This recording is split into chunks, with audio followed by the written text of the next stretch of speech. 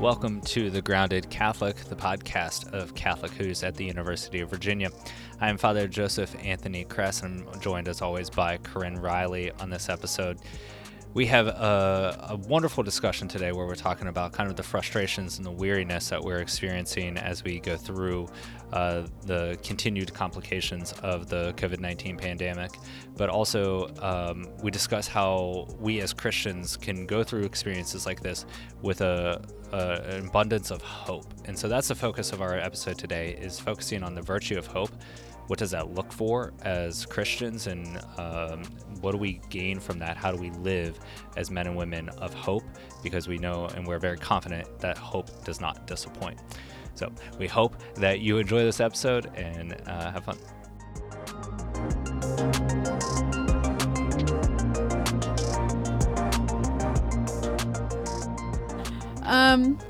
Okay, Father, welcome back to the podcast. Yes, welcome back. This is your host. Not the host. We are co-hosts. Okay. But I'm usually the one that keeps things on track. And so I keep things funny. You derail. Not always. I got jokes sometimes. Anyways, happy feast day. Yeah, happy feast day. It's a big one for us. What? It's a big feast day. It's a very Dominican feast day. Okay, not like you and I, like yeah. Dominicans. I was like, sorry. Yeah. I think I probably forgot something then. No, I'm talking about feast day with has a major importance for the Dominican order. So the feast day we're talking about today is the Our feast. Lady of the Rosary. That was not planned. We're Korean. We're awesome. I need to give you coffee more often. No, it's a feast of Our Lady of the Rosary, and it's a beautiful feast because the tradition has it that the Blessed Virgin Mary gave Saint Dominic the Rosary to be a weapon to defend the truth. I love that. Who just happens to be her son, Jesus Christ. And a weapon against heresy, right? To protect the truth and against the heresy. And as a response to that, we as Dominicans always carry the rosary as a part of our habit. And it's a really touching moment when you receive the holy habit of St. Dominic for the first time. And part of that is the rosary that is given to you. And we wear that rosary on our left hip. Like a sword. Yep. That's our choice weapon. So Ooh. A soldier would wear his choice weapon, his sword, on his left hip because he would reach across his body, take it out of the sheath, and go to battle. So we do the same. That's our sword. That's our weapon. What if you're rosary. left-handed? Then you would die on the battlefield. Cool. Yeah, no, it's... Guess who's left-handed? You. Me. Mm-hmm. Sinister. I would just be a Sinister. liability. What? That's left in Latin, sinistra. Cool. Anyway, Cool. So it's a big feast day for us. Well, it's also known as the Feast of Our Lady of Victory. I love that title for today. Do you want to give us a short 90-second history lesson? Yeah, so my first introduction to devotion to Our Lady is through Our Lady of Victory, because I was my favorite movie growing up was Rudy, and at the end of the prayer in the locker room for Notre Dame football games, the priest always would end the prayer with Our Lady of Victory, pray for us. And I was like, okay, absolutely, I'll pray to the same lady, so that I started praying to Our Lady of Victory. That was like where my devotion to Our Lady started in a real sense. And then come to find out that she grabs that title from the Battle of Lepanto. In the Battle of Lepanto, there were Muslim invaders getting ready to invade Europe through Spain. And there was the Spanish Armada who was getting ready to defend in this battle in Lepanto. And the Holy Father, St. Pius V, he wasn't a saint at the time, so Pope Pius V, encouraged all the sailors that were going to engage in this battle to defend their homeland, to defend Europe against the invaders. He encouraged them all to pray the rosary and ask for Our Lady's intercession and protection for this battle. And then he encouraged them all to actually carry the rosary with them in this fight. And against all odds, they defended Europe, and they pushed back the invaders. Who was the emperor at this time? I don't remember. Was it Constantine? I should know, but I don't. Because I could was make under it up, the impression but I'm not gonna do you that. should not do that. Yeah. You would get roasted. Roasted. Um, But anyway, so this was the victory of Our Lady's intercession in defending her children. The exciting thing about that, and this is where the big Dominican connection comes into play, is that Pope Pius V, future Saint Pius V, was a Dominican friar. And so, like, whoa! it doesn't, like, when you look at it, it's like, oh, yeah, of course he would encourage people to pray the rosary. That's so cool. And so this has just a beautiful, beautiful place within our life as Dominican friars and within our history, because it means so much. And it's a lot of the kind of overflowing of our charism into other aspects of the world and the church. So you just found the info that you were looking for. So I go did. for it. I did. It was Philip II of Spain. He was pretty great. He did some really awesome things. He was labeled the most Catholic king. That's Tell pretty that cool. to King Louis of France. I know. He's. You mean Saint Louis? I know. Who? I know. Yeah. Yeah. They can Okay. Well, when we were talking about what we wanted to discuss today, obviously we're kind of riding on the heels of another announcement from the university that all these restrictions that were put in place for 2 weeks, which really seemed to kind of limit people's ability to engage with one another. Yeah. I mean, it really was like felt like more of a lockdown, and It really, really was. so we're just coming off of that, and hearing that news, I felt very defeated. Yeah. And I don't think I'm alone in that. I No. think kind of talking with different students, I think that's just kind of, it pervades the air. Like we're weary, we're exhausted, and I think we're feeling a little defeated. Yeah. And we only have 6 weeks left. I think we're like 6-7 weeks until Thanksgiving break. Right. But there's that, like, our student body's been very good of like, okay, this is what's being asked of us. Absolutely. Like, 15 people or less, great. We'll meet outside, we'll wear masks, and like everybody's been like, okay, like this is what's being asked of us. We're gonna do it. And they do it well. I've been very impressed. Very impressed with the obedience of the students and their willingness to sacrifice for one another. And then after doing everything that's asked of them, more is asked. Exactly. Right? And it's like, no, you got to tighten down even more. Yeah. 15 is too much. We got to go down to 5. And right. in those moments when we're craving more, Yeah. like a little bit of a respite, it's getting more intense. And yeah. I know, like some of our athletes, they were like, yeah, we got back in the summer. We locked down. We were in our bubble all summer, and we were practicing, and we followed every restriction, every guideline. And then it got to the point that like they were getting ready for their first game of the season, but then the season got, schedule got changed. And I'm talking about some of our football players here. And then they had scheduled against VMI, but then VMI canceled their season. And then they had another game that got canceled. Then they were getting ready to play Tech. And then 48 hours, not even 48 hours before the game, that game got canceled. And they're like, we've done everything you've asked us to. Yeah. And yet we still, and so I think there's that weariness. And like you said, I think it's a really good way to put it, is like just kind of feel defeated. Yeah. Like we're doing everything right that we should be, and yet we're still getting defeated.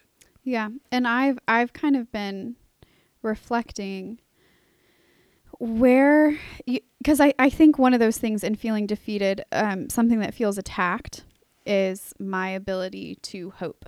And my ability to trust that what is going on is good, or is, that there will be good coming from it. And I think today, the feast of Our Lady of the Rosary, Our Lady of Victory, I've just kind of been thinking, like, where is my victory? What kind of victory am I to hope for? Is it going to be like an outward like display of like strength and power and overcoming all of, the things that are kind of more oppressive in my life? Or is it something deeper? Is it something different? And you and I, Father, we've had some conversations about this. I've had a lot of these conversations with friends, with family. And I think we have a lot to say on hope, on victory. I think I have, I don't know, I have this affinity for the virtue of hope, the theological virtue of hope, because I think it's probably the one I struggle with the most. And so, like, you see it and you have this, like, kind of attraction to it because you're like, yeah, that is not natural to me. Yeah. Like, that's not easy for me. I'm kind of a pessimist at heart. You're not kind of. Okay. You are. All right, there it is. Yeah. I like to describe myself as a realist, which I think, like, my personality type and tendency towards melancholy also means, like, my relationship with hope is a more tenuous one. And I have been through a lot to understand what exactly the heck this thing is. Well, there's so much confusion about, like, when we see the word hope used or that virtue referred to in Christianity. I think there's so much confusion about, like, what is typically used in a very kind of pedestrian way, but, like, that's what is different than what the theological virtue is. And, right. Like, I think there's that understanding that hope. One of my favorite quotes from Garrigou-Lagrange is that the theological virtue of hope is not Christianity's version of optimism. Which I wish I had heard that so much earlier in my life, because that blows my mind. Like, that goes against everything that I thought hope was, that it was somehow believing that God was going to make everything okay. And, like, that there's always a silver lining, that, like, you just aren't. Sorry, I put my phone next to the soundboard and it just went ham on us. Anyway, go for it. But, like, hope was somehow just always being able to look at a situation and be like, God's got this. Like, it's all going to be okay. And I feel like that's a weak answer, because there's so many things. I look at the world and I look at all of these situations that aren't okay. And I think, like, well, is God somehow not present in that? Like, my faith says that God made me, that God created me, like, all of these truths about who God is.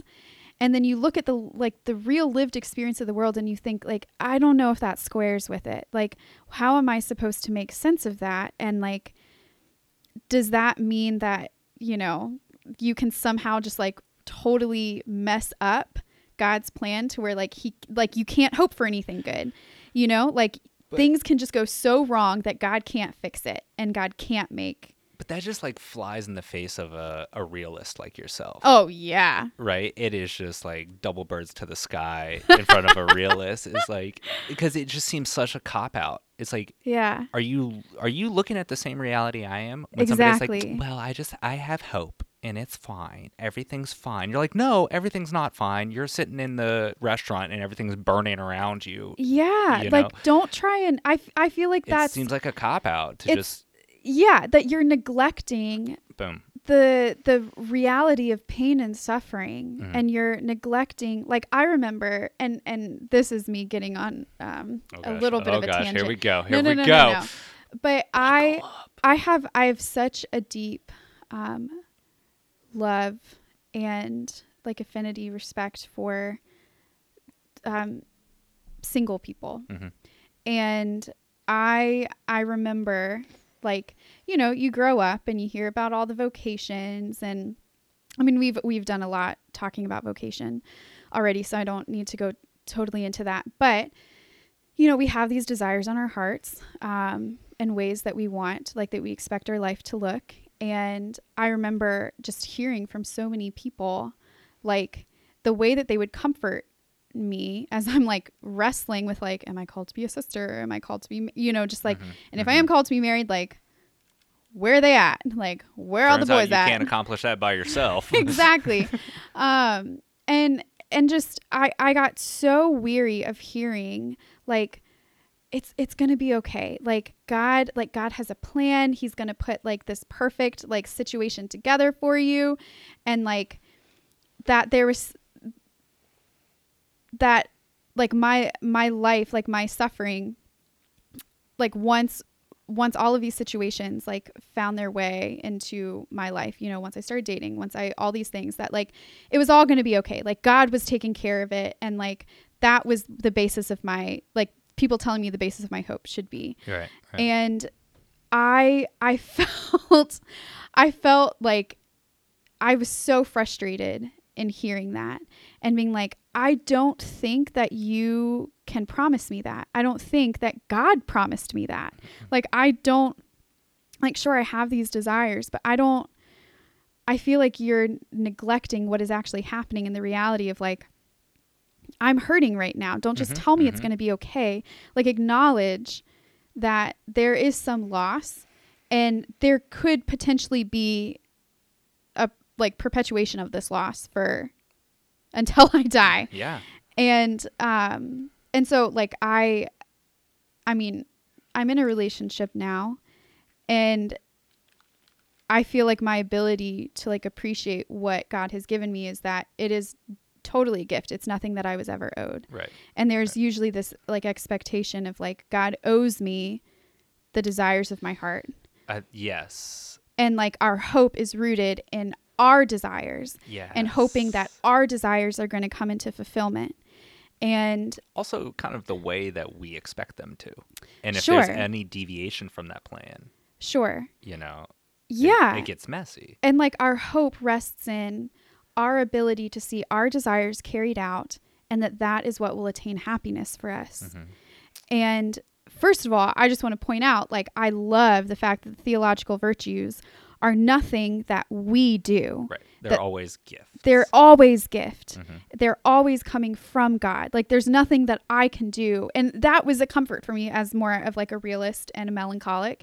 Like, I can't force myself to be that kind of person that's always seeing like the happy, positive side of things. There's like, as you're describing this, like I remember I gave some conferences on hope, and one of the like definitions that I looked up, and I think this is like a very common definition, is that like hope is a feeling that our desires and expectations of a certain thing will happen. Right. Right. And when you break that down, like, it's hope in a thing. It's hope in a result. Yes. That it has to happen. Like, I'm holding to, like, I'm keeping my ish together right now, even though I'm hurting. Right. I want to keep it all together because I want this thing to happen. Right. And the reality is, like, that's hope in things. Right. Which is not what the Christianity presents. Right. And I had all these people, and not even just like vocation wise, but so many different situations. It was always like an explanation of like hope is you should be able to hope and believe that everything is going to be okay.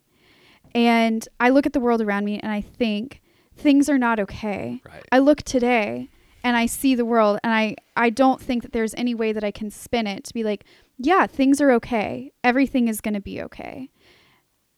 But how does that square with like who God is and what hope actually is? Yeah.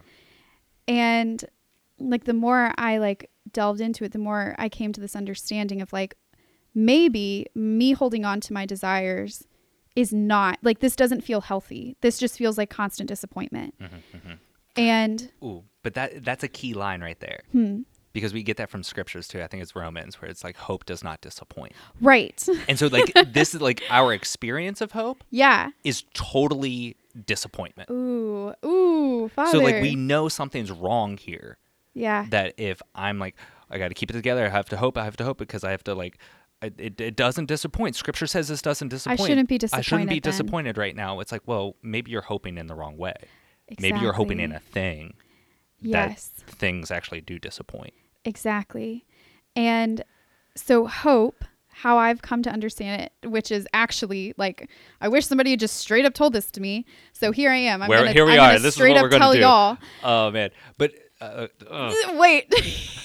I want to jump in, but I know you got. Can I give the definition, or do you want to say? I want to. Before you give the definition of hope, I want to do a little fine tuning of like what we're talking about, because we are talking about a theological virtue. Yeah. Which is a little different than what we experience in like the cardinal virtues, acquired virtues, moral virtues, right? In those virtues, well, virtue is a stable disposition towards the good. Yes. Right. So like a habit. Right. You form habits to where it is more of a natural inclination to desire and then live out, will that good, than just, There's a facility with it. There's a promptness towards the good that is drawn out of a virtue. Right. Those are mostly what we understand with acquired moral virtues, all of that stuff. Because we say that virtue stands in the middle of two extremes. You can be deficient and you can go to excess. Excess, yeah. Right? So that's courage. Deficiency of courage is being a coward. And excess of courage is being foolhardy. Yeah, right? So the virtues in the middle, right? Sure. When we talk about theological virtues, they're not necessarily acquired. No. By our own repetition, by basically our own strength. Right. It's a gift. Yeah. Given. So the theological virtues, faith, hope, and charity, are given to us by God as gifts. Right. Okay. Oh gosh, I wish we should probably just do a whole theological virtue thing. That'd be great. Aquinas is really clear. The reason God gives us the theological virtues as gifts is to help us struggle well in the Christian life. Whoa. Okay, hold up. Yeah. Can we just like package that up and set it aside, because we could go down a huge rabbit hole with that. That's why I just want to throw that out there. Okay. We'll get to that later episodes, but like that's the purpose of the gift. Okay. Now, this is really one of my favorite thing about the theological virtues is that we can be deficient in them. We can lack faith, we can lack hope, we can lack charity. But we actually cannot go to excess. Because we can always ask for more, because the giver who gives it himself is infinite. And so if we're struggling with these things, we continually ask for more. Right? And so that being said, like I want to be able to paint that framework, because this is what we're talking about when we say the virtue of hope. The theological virtue, and to give us that better understanding so that we have some distinctions and we're not confusing it with other things. Well, I think it's really important to point out, because these are direct gifts from God, they are not natural. Yes. I think that, and I think, we look at the pagan philosophers, the ancient philosophers. Aristotle. Yes. Aristotle. Socrates. Socrates. That they could define and they could go into the natural moral virtues, because those are something that they're more innate in us, that we can arrive at them via reason, that they are something that is like we have a disposition towards them already. We can understand and reason, like, these are good things, these are good habits. Like the perfection of the human being naturally will tend towards living out those virtues: justice, prudence, temperance, fortitude, like all of those. And don't say it. Temperance. Prudence, justice, temperance. Okay. But the theological virtues are not natural. No, they're supernatural. They're supernatural. But it means that, like, we cannot arrive at hope on our own. We cannot, like, there's something that is very almost like against our natural reasoning and inclination to say, but we got to get to like what it is. What it is. But the theological virtues don't do violence to the human person. Well, of course not. Faith and reason are not incompatible, but there are things that we can arrive at via faith that are not contradicting to reason, but you cannot arrive at them purely through reason. Which then we're going to drop this about faith real quick and then move on. What? But faith, hope, and charity all put us in a relationship to God in unique ways. Yes. Right? Faith, the content of faith is how God has revealed himself. Uh-huh. Right? That's the subject. Revelation. That's the matter, right? Christ or God as revealed. Yes. That is what the virtue of faith. That's the matter of that. Now let's jump over to hope now, because that's what we're focusing on. Hope is... Oh my gosh, it's so intense. Hope is the belief and the trust that God will be faithful to his promises. Mm-hmm. It's rooted in God's fidelity to his promises, not our belief that that God will give us the fulfillment of our desires, at least in the ways that we expect. He is the fulfillment of our desires, not those things. Yes. So God will always, like, we think of the covenants that he established, and we are still living within that covenant with him. We're in the new covenant. And what is it that he promises us? He promises, like, we think of the Great Commission, the very end of that. He's never going to leave us. He's never going to depart. Yeah. So God is always going to remain with us, that he always is going to love us, that he always has our best interest at heart. Like, the content of, like, hope is based off of the content of faith.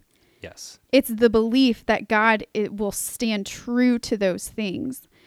And I think of all the times that I based my quotation marks hope in certain things. Like, of course I was going to be disappointed.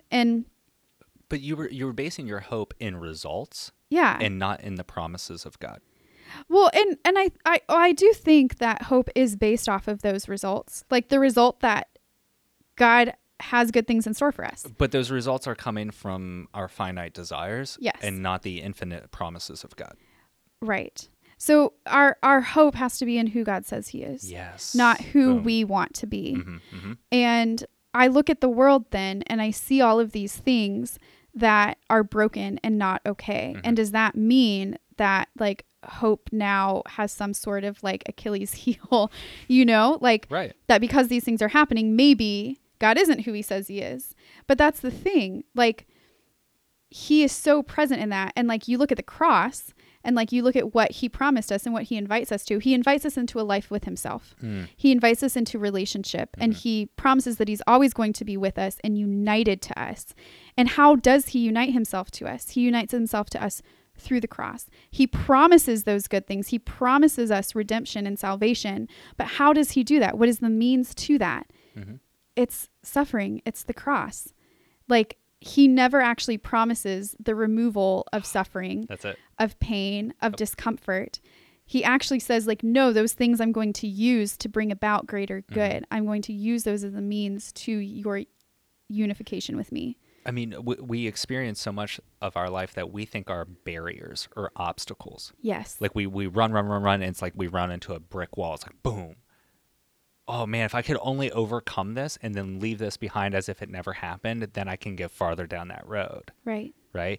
What the Lord does is he shows us that really nothing that we naturally believe are barriers are actually barriers to him. Well, read Like, The Great Divorce. That have I mentioned that in this podcast? No. Okay. Earth-shattering. So everybody, stop what you're doing. Love. I want you to go on Amazon and buy The Great Divorce by C.S. Lewis. It is in my top 5 favorite books. For good reason. For good reason. I'm not going to go into too much depth with it, but there's this one section where it's kind of like a modern retelling of the Divine Comedy. Yeah.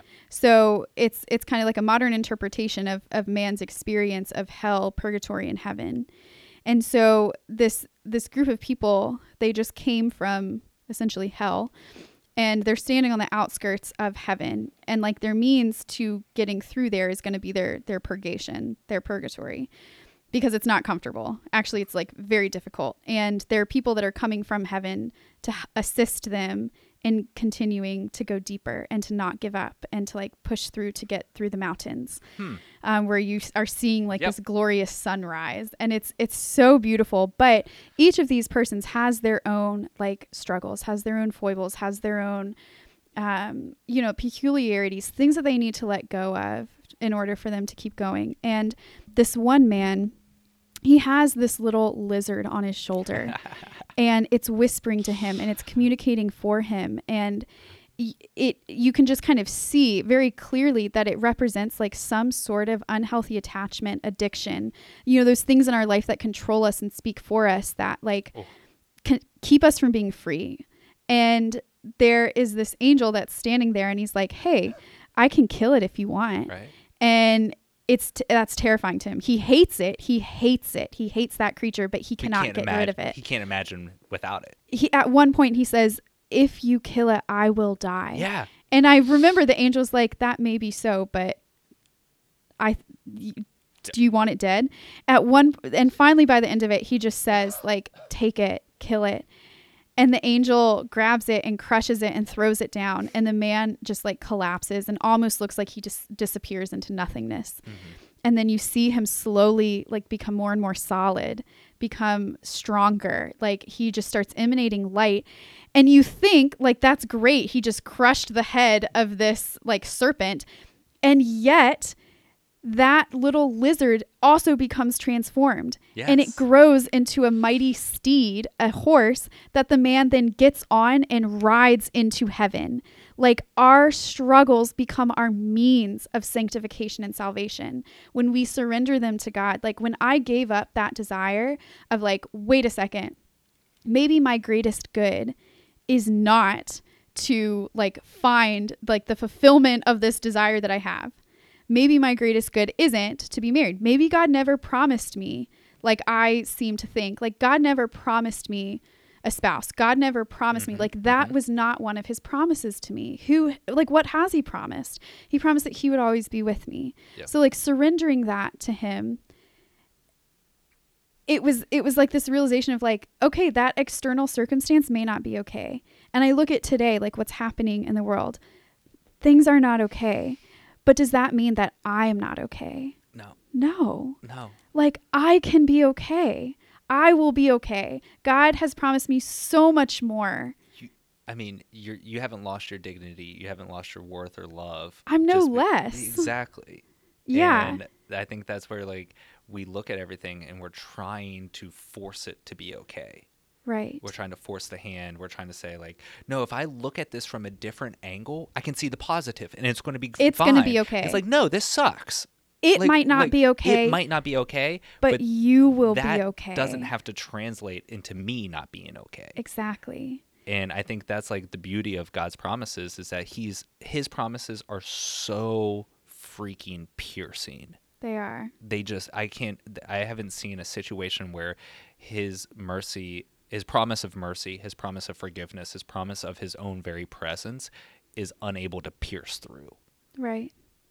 And that's, I see so many people hurting right now. Yeah. I see our students hurting, like those who are quarantined, those who are in isolation, those who are being kept from their families or their friends.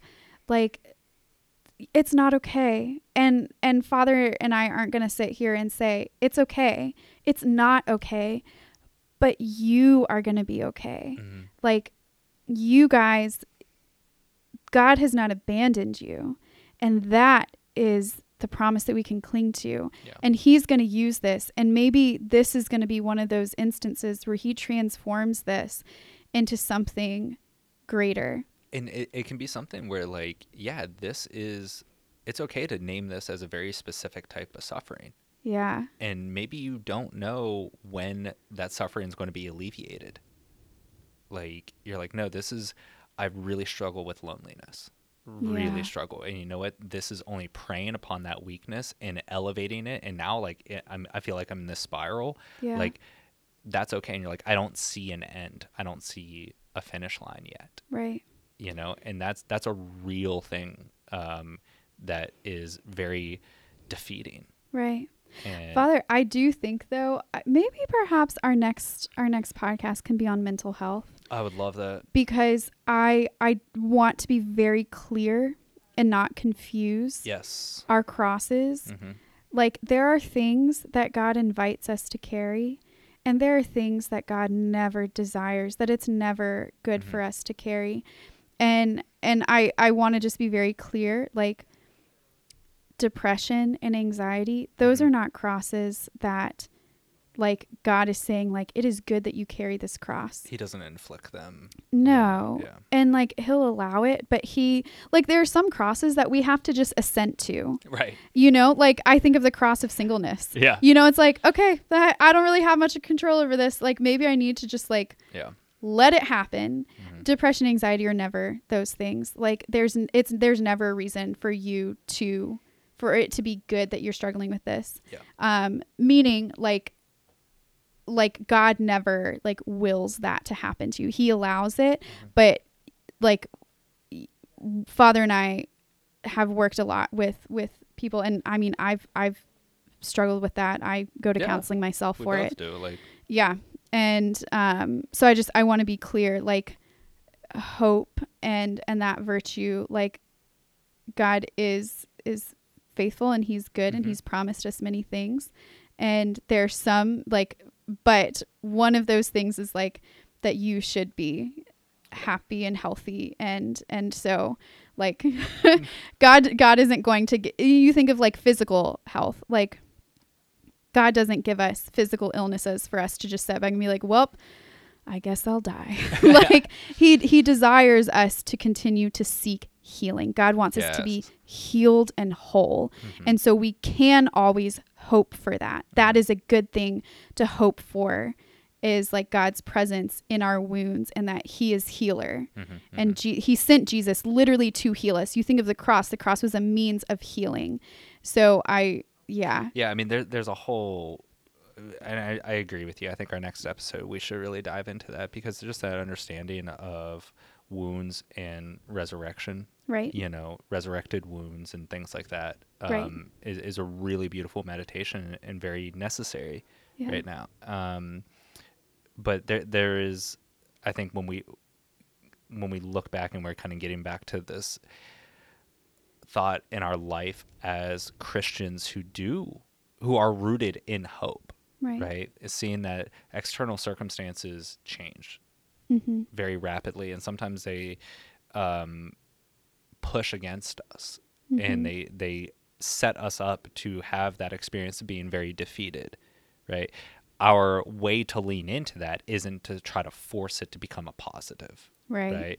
Our way as Christians to lean into this is to recognize the reality of the situation. And part of that is saying, this sucks. Yeah. I'm not good in this type of situation. Right. Maybe I can't change the circumstances around it to make it better, but I know that this isn't good for me. Right. But I can then set my sights to say, okay, who is God, and what has he promised me? Right. How has he communicated his promises to me? And then I realize, okay, what has he promised? Well, you know, building upon faith and knowing that I'm made in his image and likeness, and that he has loved me. And his promise and testament of love is through the cross, through suffering, and the persevering presence of the Eucharist, that he will not. So, like, I can get back to these things and say, like, no, these are his promises into us. And then that can give me kind of the substance to persevere. And I think that's the other, like, that's one of the fruits of hope, is it engenders perseverance to endure the suffering in a real sense. Perseverance, courage. Oh, now we're back to it, right? Yeah. These are fruits of the Holy Spirit. And so I guess I would just want to end, kind of wrap this up with a challenge to, if you feel like you've been struggling with hope, if you feel defeated, pick up scripture, pick up these, like, really good works of literature. And Father and I we don't have the time to spend elaborating upon all of God's promises, but they are outlined for us very clearly in the scriptures, in the gospel, pick it up, read, like understand where we need to root our hope, understand who God is, and the ways that he cares for us and promises good things to us. More, he promises himself to us. That's what I was just going to say. It's he promises himself time and time again. Right. When you start to look at those promises throughout the Gospels and in Scripture, you realize he's just giving himself. Yeah, exactly. And it's so beautiful. And I think the other encouragement that I would say is ask for an increase of hope.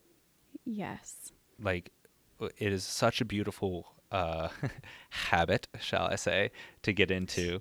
But it's such a beautiful thing on a daily basis, and heck, multiple times a day. Oh, yeah. To make those acts of faith, hope, and charity, and to ask the Lord to increase. Lord, this is your grace. Because that's how we get it. I struggle. Through prayer, through asking. Yeah.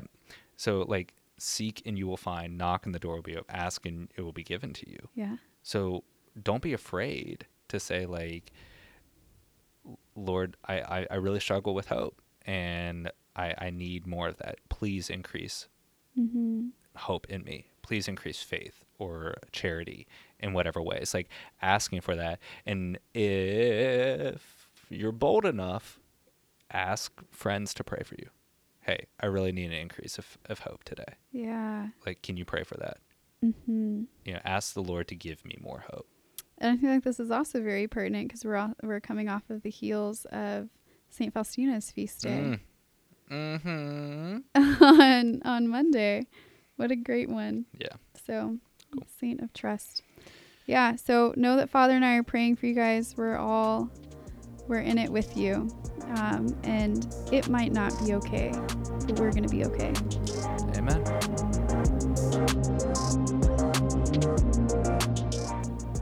Thank you for listening to this episode of The Grounded Catholic. We hope that this episode was able to help you live as a hopeful Christian in turning towards the Lord and being able to persevere through all that life sends our way, especially with all that's been unexpected in the last number of months. As always, you can find this podcast on Apple Podcast, on Spotify, and now we are on Amazon Podcast. And all of our episodes can be found on our website, catholichoo's.org/podcast. That's catholichoo's, HOOS.org/podcast. Please like and subscribe to us and share this episode with those that you think would enjoy it. As we go on and continue, please pray for us, all of us here at Catholic Who's, that we may increase our hope and that the Lord may increase our hope in Him as we continue on throughout this semester. God bless.